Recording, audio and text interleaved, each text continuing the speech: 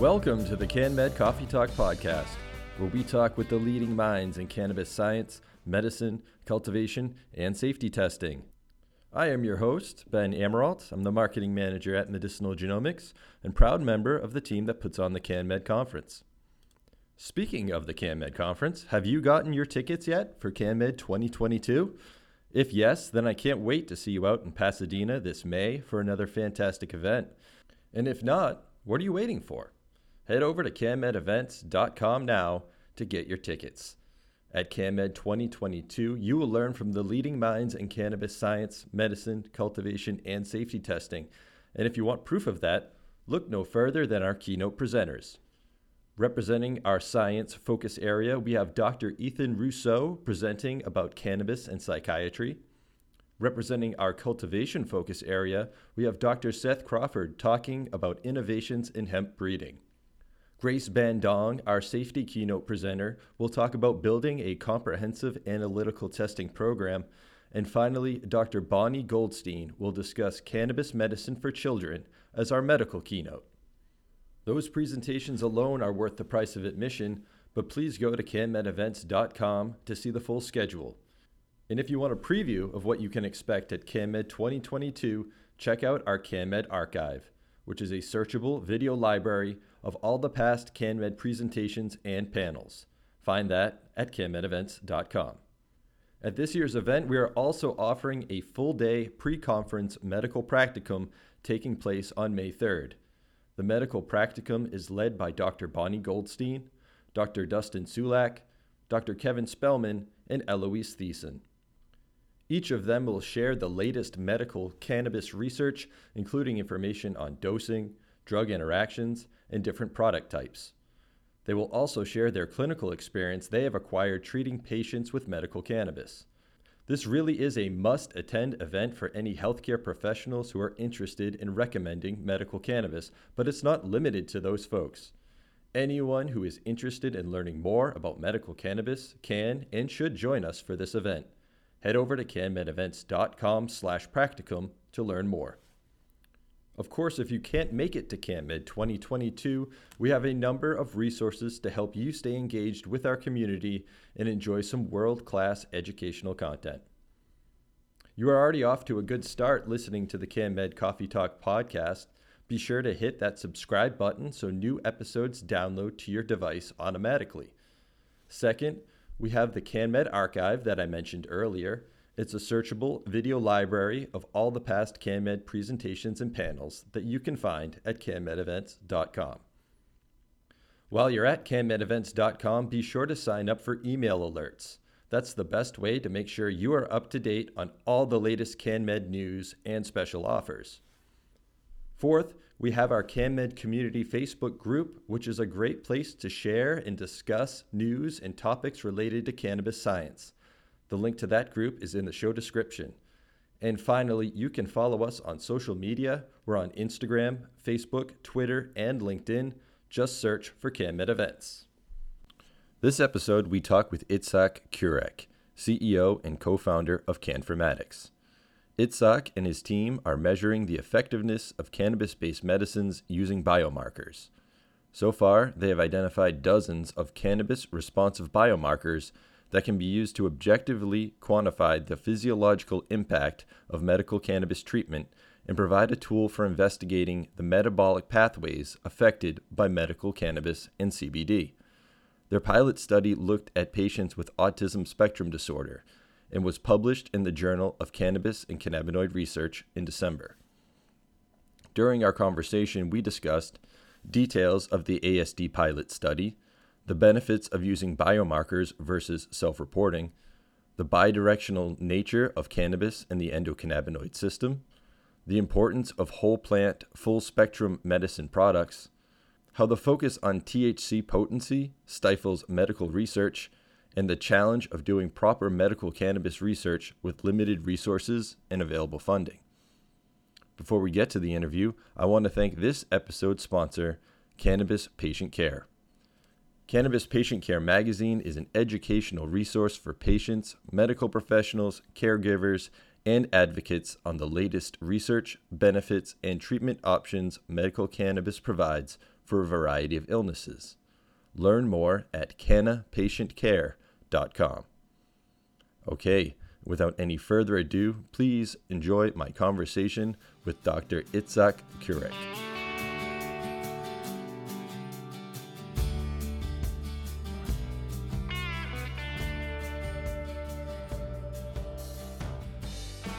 Good morning, Itzhak. Thanks for joining us on the podcast.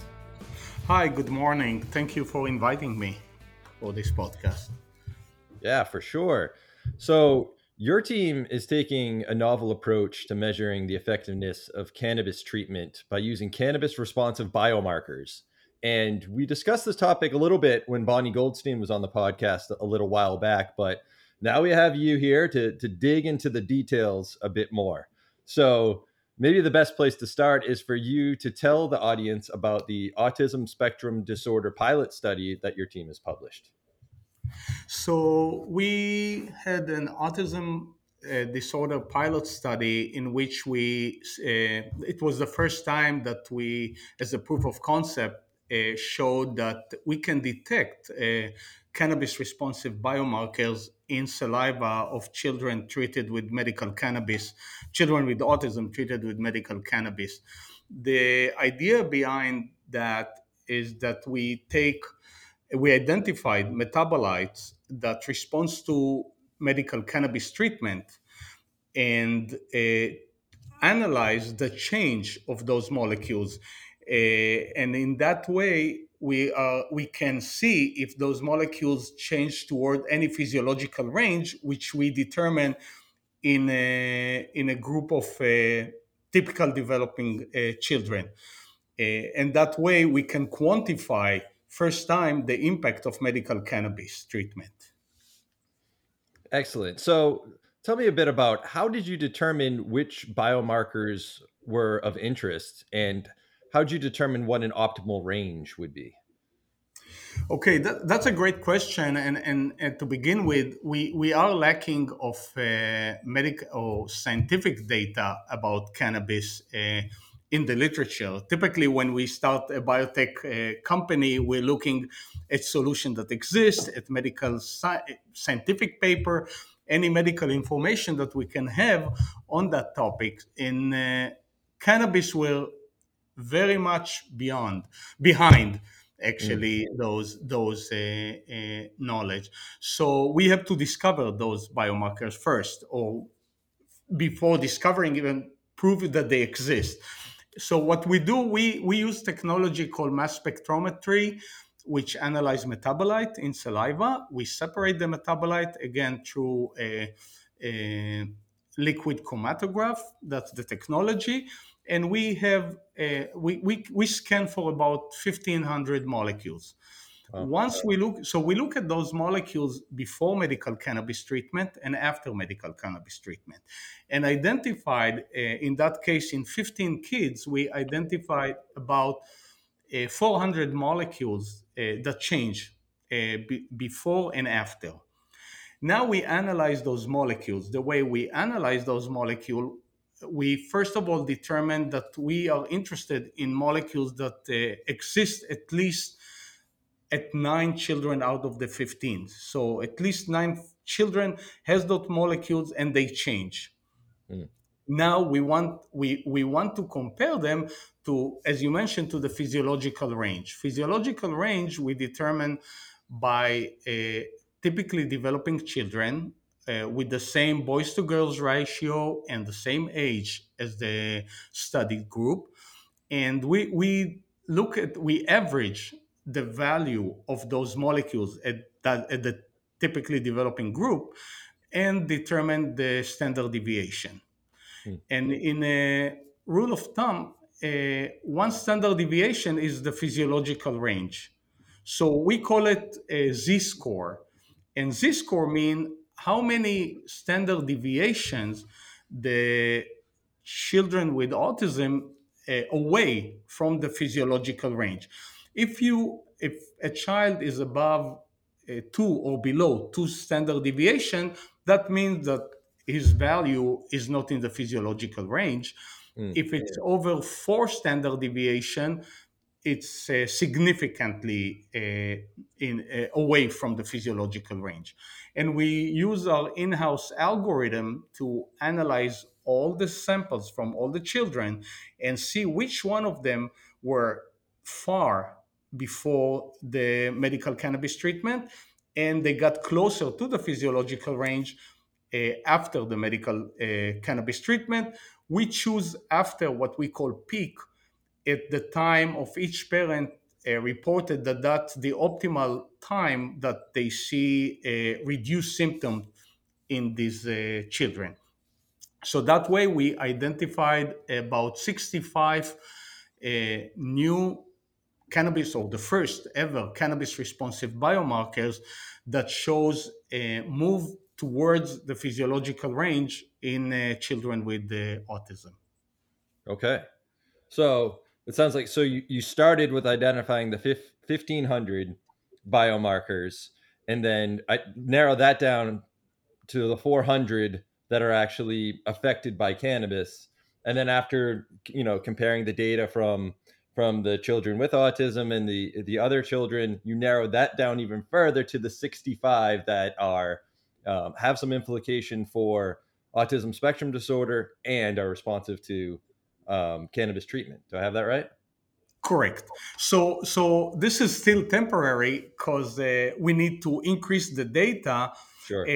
in one way to have a manageable number of biomarkers. But more important, right now we still don't know within those biomarkers which biomarkers are more important, Mm, and which one of them also, which are the biomarkers that associated with symptoms or with phenotype of autism. So we still need to rank them, and that comes with more with once we increase the study. We need to rank those biomarkers and determine which are the most important biomarkers. yeah. So One, interesting. Go Sorry, ahead. one more thing. When we did the analysis, one rule that we had was that each biomarker that we look has to exist in all the children, all the typically developing children. So we cannot, because sometimes you don't detect a biomarker because of the level. If the levels are too low, you Mm. cannot detect the biomarkers. But we cannot do it with the control group because we need to make sure that that biomarkers is relevant. Right, that makes sense. So you said you kind of hinted into the next phase of this study. So what is that? Where are you gonna take this? So as a startup, we are in the fundraising. It's always money and funding. But the idea is that now we are taking those biomarkers and the study and increase it to about 200 people. Hmm. It's going to go beyond the 6 to 9 year old children. We're going to have adults, uh, more variation with the medical treatment, but it's still under control of medical cannabis treatment. And 200 participants will allow us to narrow down to about 20 biomarkers. Those 20 biomarkers would be, in a way, our first service. Once we rank them and have those biomarkers, also it's important for us to determine what is the physiological range. So it's going to be Right. another, there will be more typically developing participant to make sure that the physiological range could change between ages, gender, sometimes even uh, different ethnic groups. So it all comes within, I mean, the big picture, it's how we're moving toward precision medicine or Hmm. personalized medicine, and Right. biomarkers are a part of this huge precision medicine model. So we are expanding it to that 200, and from there, once we have those values, we can start actually provide recommendation for a patient that being treated with the medical cannabis, either through a doctor or parents that do it without the doctors, we can provide how the impact or how well the medical cannabis treatment works. The next step after, if we think about it, probably within once we have about 1,000 participants or between 1,000 to 2,000 participants, we can actually start predicting. And I think that's the beauty of the system. It's once we can look at pre-dosing, we look at saliva before medical cannabis treatment and decide or recommend a certain product or treatment. The idea of Canformatics is to provide a range of products so a patient or families could use either edible or tincture. We will provide both recommendation to a product. Right. So the goal is that you sort of do the saliva test, you get a profile or so almost like a fingerprint of your own biomarkers, and then based on that, connect with a product that's going to work for you. Correct. Correct. Exactly. It's almost like, I mean, the idea is when we go to a doctor and we do a blood work and we see uh, I would say glucose at blood glucose, or we see cholesterol, and the doctor has a range, and based on that we know if we need the treatment or we don't need the treatment. And if we need the treatment, typically the doctor knows how much, what type of treatment for a certain range a patient needs. Hmm. Yeah, and that's a good point too that I wanted to talk about. So you've identified the 65 biomarkers that have implications here, and you mentioned that we don't really know which ones are the most important. But I'm curious, are you seeing that the cannabis is sort of at least bringing all of those into some sort of homeostasis? And I guess that's the question I wanted to ask was, we've talked to other medical professionals on the podcast, and they always talk about how cannabis has this biphasic effect where, it can upregulate or downregulate based on your, whatever your deficiency is. Wondering if you see that in your results as well. Yes. So I think the most interesting biomarkers, the first one or the most significant that we found, and that basically with our algorithm, was NAA, which is N-acetyl aspartate. And that biomarkers, I think in probably 12 or 13 kids out of the 15 changed.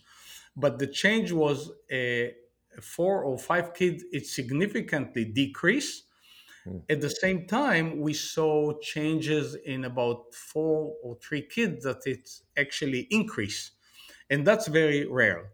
It's very rare because we typically use kind of beta blockers. We use pharmaceutical treatment which are reducing. In general, we know how to block and reduce things. It's very hard to increase things. Hmm. And with cannabis, we see naturally increases of molecules or decrease. Now, when we analyze this molecule, actually in the literature, there is disagreement because some studies showed that molecule without, not in the context of cannabis, but just as a biomarker for autism. Some claim that it's extremely high, and some claims were that it's low. We saw both in saliva. Hmm. None of those studies were in saliva. We saw both in saliva, but we saw that the increase to the physiological or decrease to the physiological range happened from both directions. Wow. Yes. Yeah, and that's interesting, and it's interesting you bring up the difference between sort of cannabis and traditional pharmaceuticals. One of the other things that we commonly see with traditional pharma is sort of this idea of one compound, one target. But as we're seeing here, where we have multiple targets, or at least we think we do, with these different biomarkers, and we have cannabis that's affecting these multiple biomarkers, it has multiple compounds within it. How do you start to unravel that whole Gordian knot of all different things? So I like the quote from DiMarzo at 1998 about the endocannabinoid system, and he said he described it as relax, eat, sleep, forget, and protect. Hmm. And so we see the wide range of activities or functions of the endocannabinoid system. So to begin with, treatment has a multiple effect, and we cannot take and not only autism, most of the medical conditions that we're dealing with or solving with medical cannabis are typically complex medical conditions, Right. and it's not so it's hard to see that it's a one target, one compound will fix it. You need more than that. It's not like a single shot treatment. And I think cannabis has this potential because of this large collection of active ingredient. We still need to know which active ingredient do what, and also what are the dosage that we need to take. But that's the beginning. That's the starting point. In our study, with I would say it with being very careful with the limited data that we have, we could see that there are at least specific biomarkers or cannabis responsive biomarkers that responds to THC, a specific one that responds to CBD, and that's the majority that we saw, biomarkers that responds specific to CBD, and few that responds to CBN. Hmm. So, due to the small sample size and not huge variation in the treatment, we could only at that point see those changes. And as the data goes increase, we can get more and more information about other cannabinoid that change. But definitely, it looks like full spectrum or multi-component will have better effect than a single dose or a single active ingredient. Right. Yeah. So you mentioned those cannabinoids. Did you see any indications that terpenes are playing a role?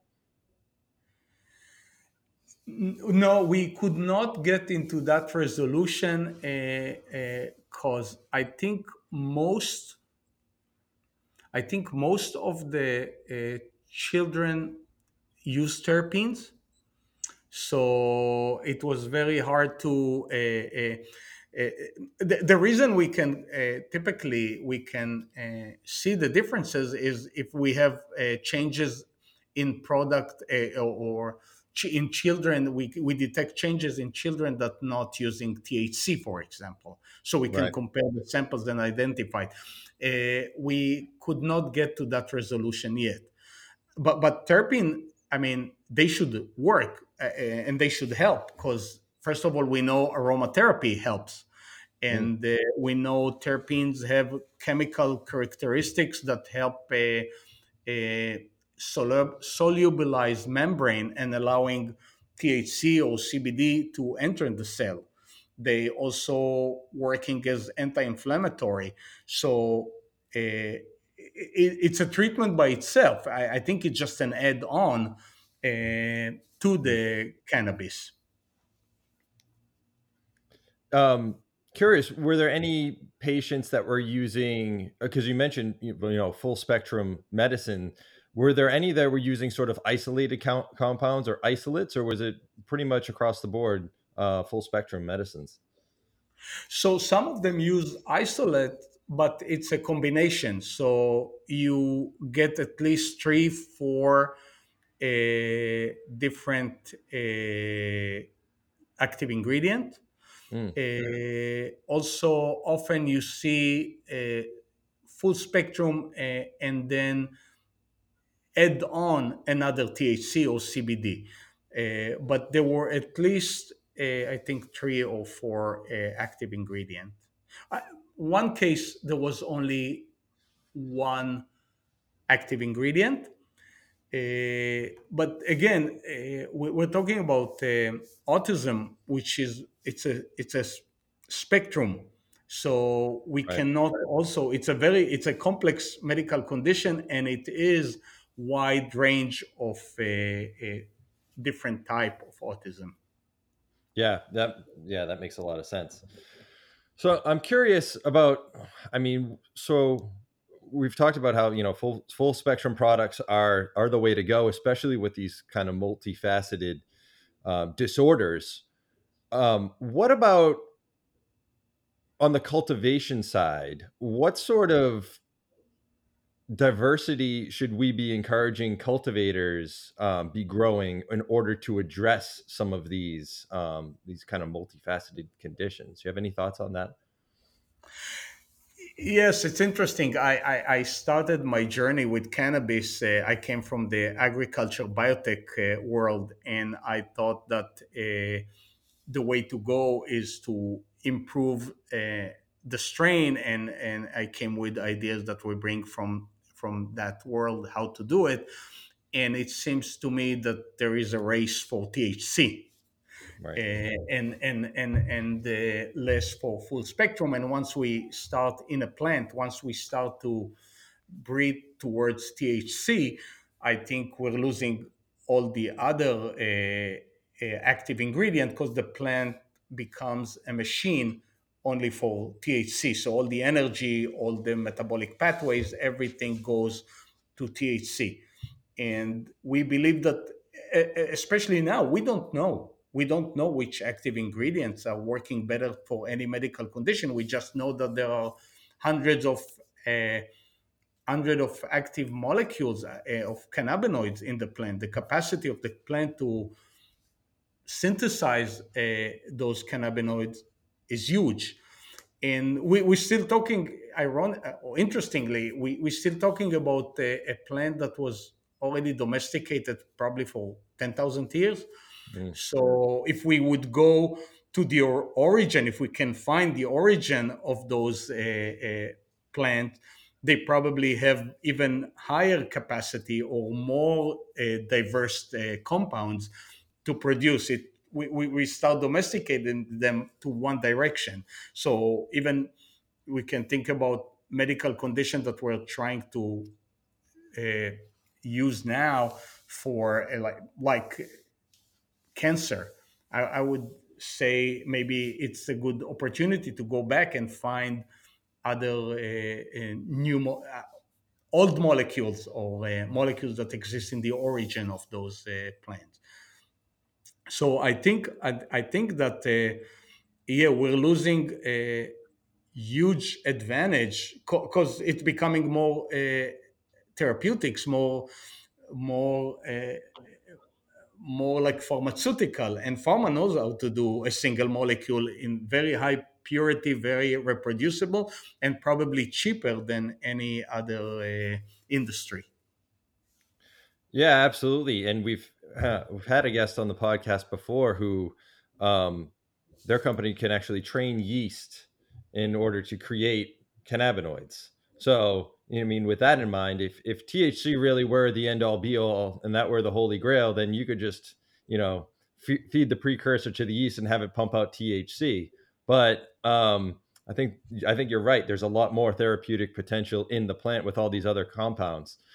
And I got to imagine at least one of the challenges in sorting that out is the fact that there are a number of compounds that we're not even testing for right now. And so it could be that there is a lesser cannabinoid in low concentrations, because we also see that as well, that low doses can be very effective. That could be doing a lot of the heavy lifting here that we're just not seeing yet.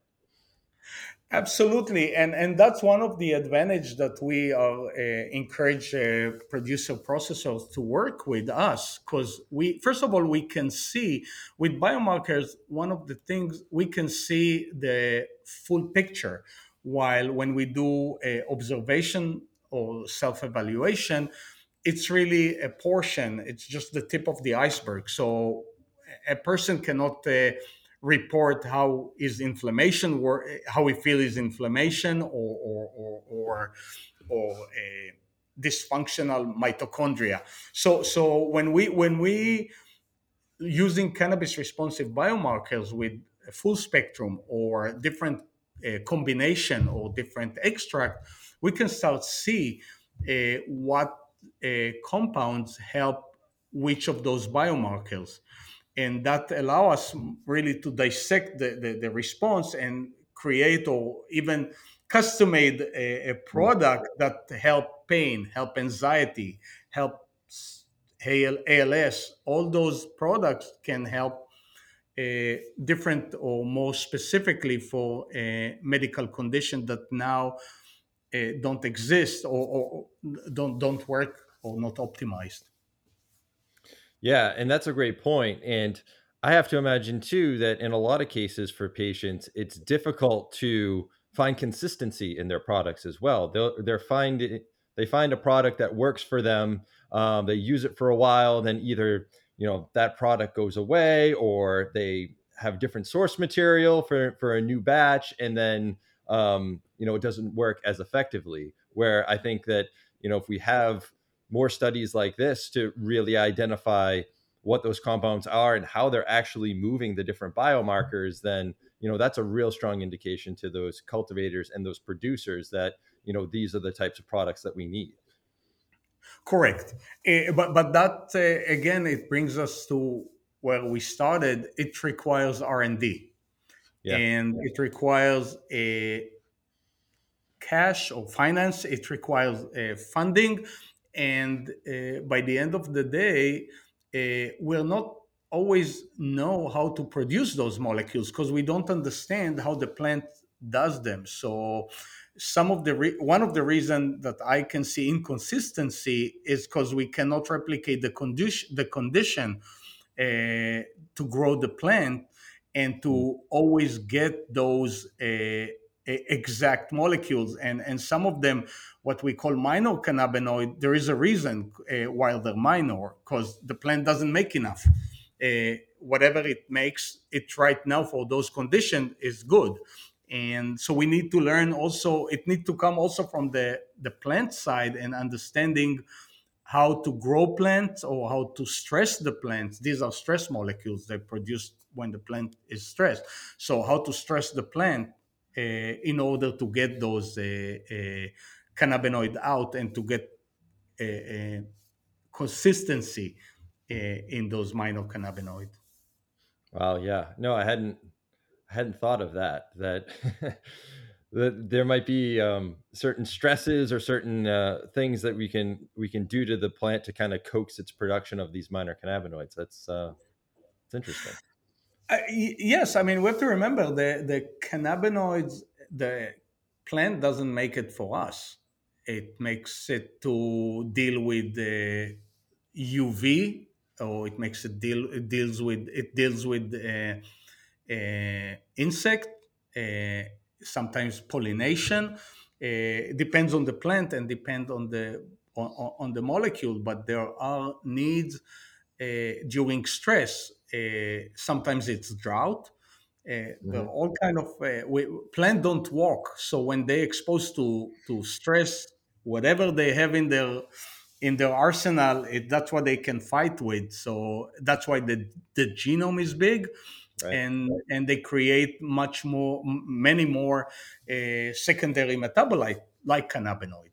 So, and we don't know, and that's a basic science that we don't have, and companies typically don't do it. It comes from the academia, but right now there is no funding for this type of studies. Yeah, that's the unfortunate place we are, right? With the legal framework the way it is, it's really kind of hamstringing us on what we can find out about this plant. But thankfully, there's folks like you and others who are attending CanMed who are doing the work, and sharing their findings, and hopefully we can all advance this together, and make the best of the situation that we have. It's yeah, and that's why the way Canformatics does it, we publish, and we Right. published the first paper about the cannabis responsive biomarkers. Should be pretty soon, I hope. A second paper coming, which we use a little bit of we use a different separation method and identify another group of cannabis-responsive biomarkers, mainly from lipids.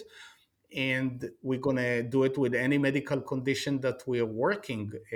We'll try to publish as much as possible, because I think it's between companies and producer processors right now, and in the whole industry, generate the knowledge and try to share it, because everybody going to benefit from that. I agree with you. And I guess that's a good segue. If people want to learn more about the work that you all are doing, or if there's a way to either sign up for updates or follow you on social media, anything like that, please plug away now. And I'll put links to all those resources in the show description as well, so people can easily find them.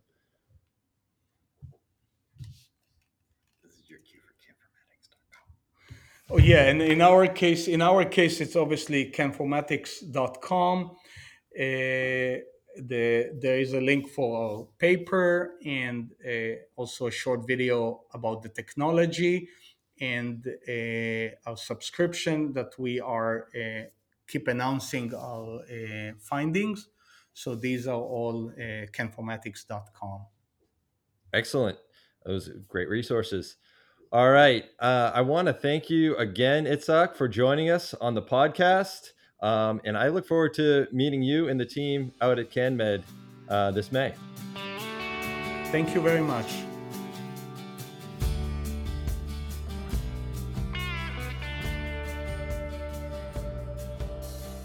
I hope you enjoyed my conversation with Dr. Itzhak Kurek. Check out the links in the show description to learn more about the topics we discussed. And thanks again to our sponsor, Cannabis Patient Care Magazine. Our next episode drops March 30th. That's 2 weeks from today. In the meantime, please do check out the CanMed archive and join the CanMed community Facebook group to stay connected with us. Of course, you can also stay in touch with us on social media on Facebook, Instagram, LinkedIn, and Twitter. Just search for CanMed Events. Sign up for email alerts on canmedevents.com to stay up to date with all the latest news. And please be sure to rate, review, and subscribe on your favorite podcast app. Doing so helps us reach more listeners. I do sincerely hope to see all of you out in Pasadena this spring, but until then, stay safe, stay healthy, and please join us for the next CanMed Coffee Talk.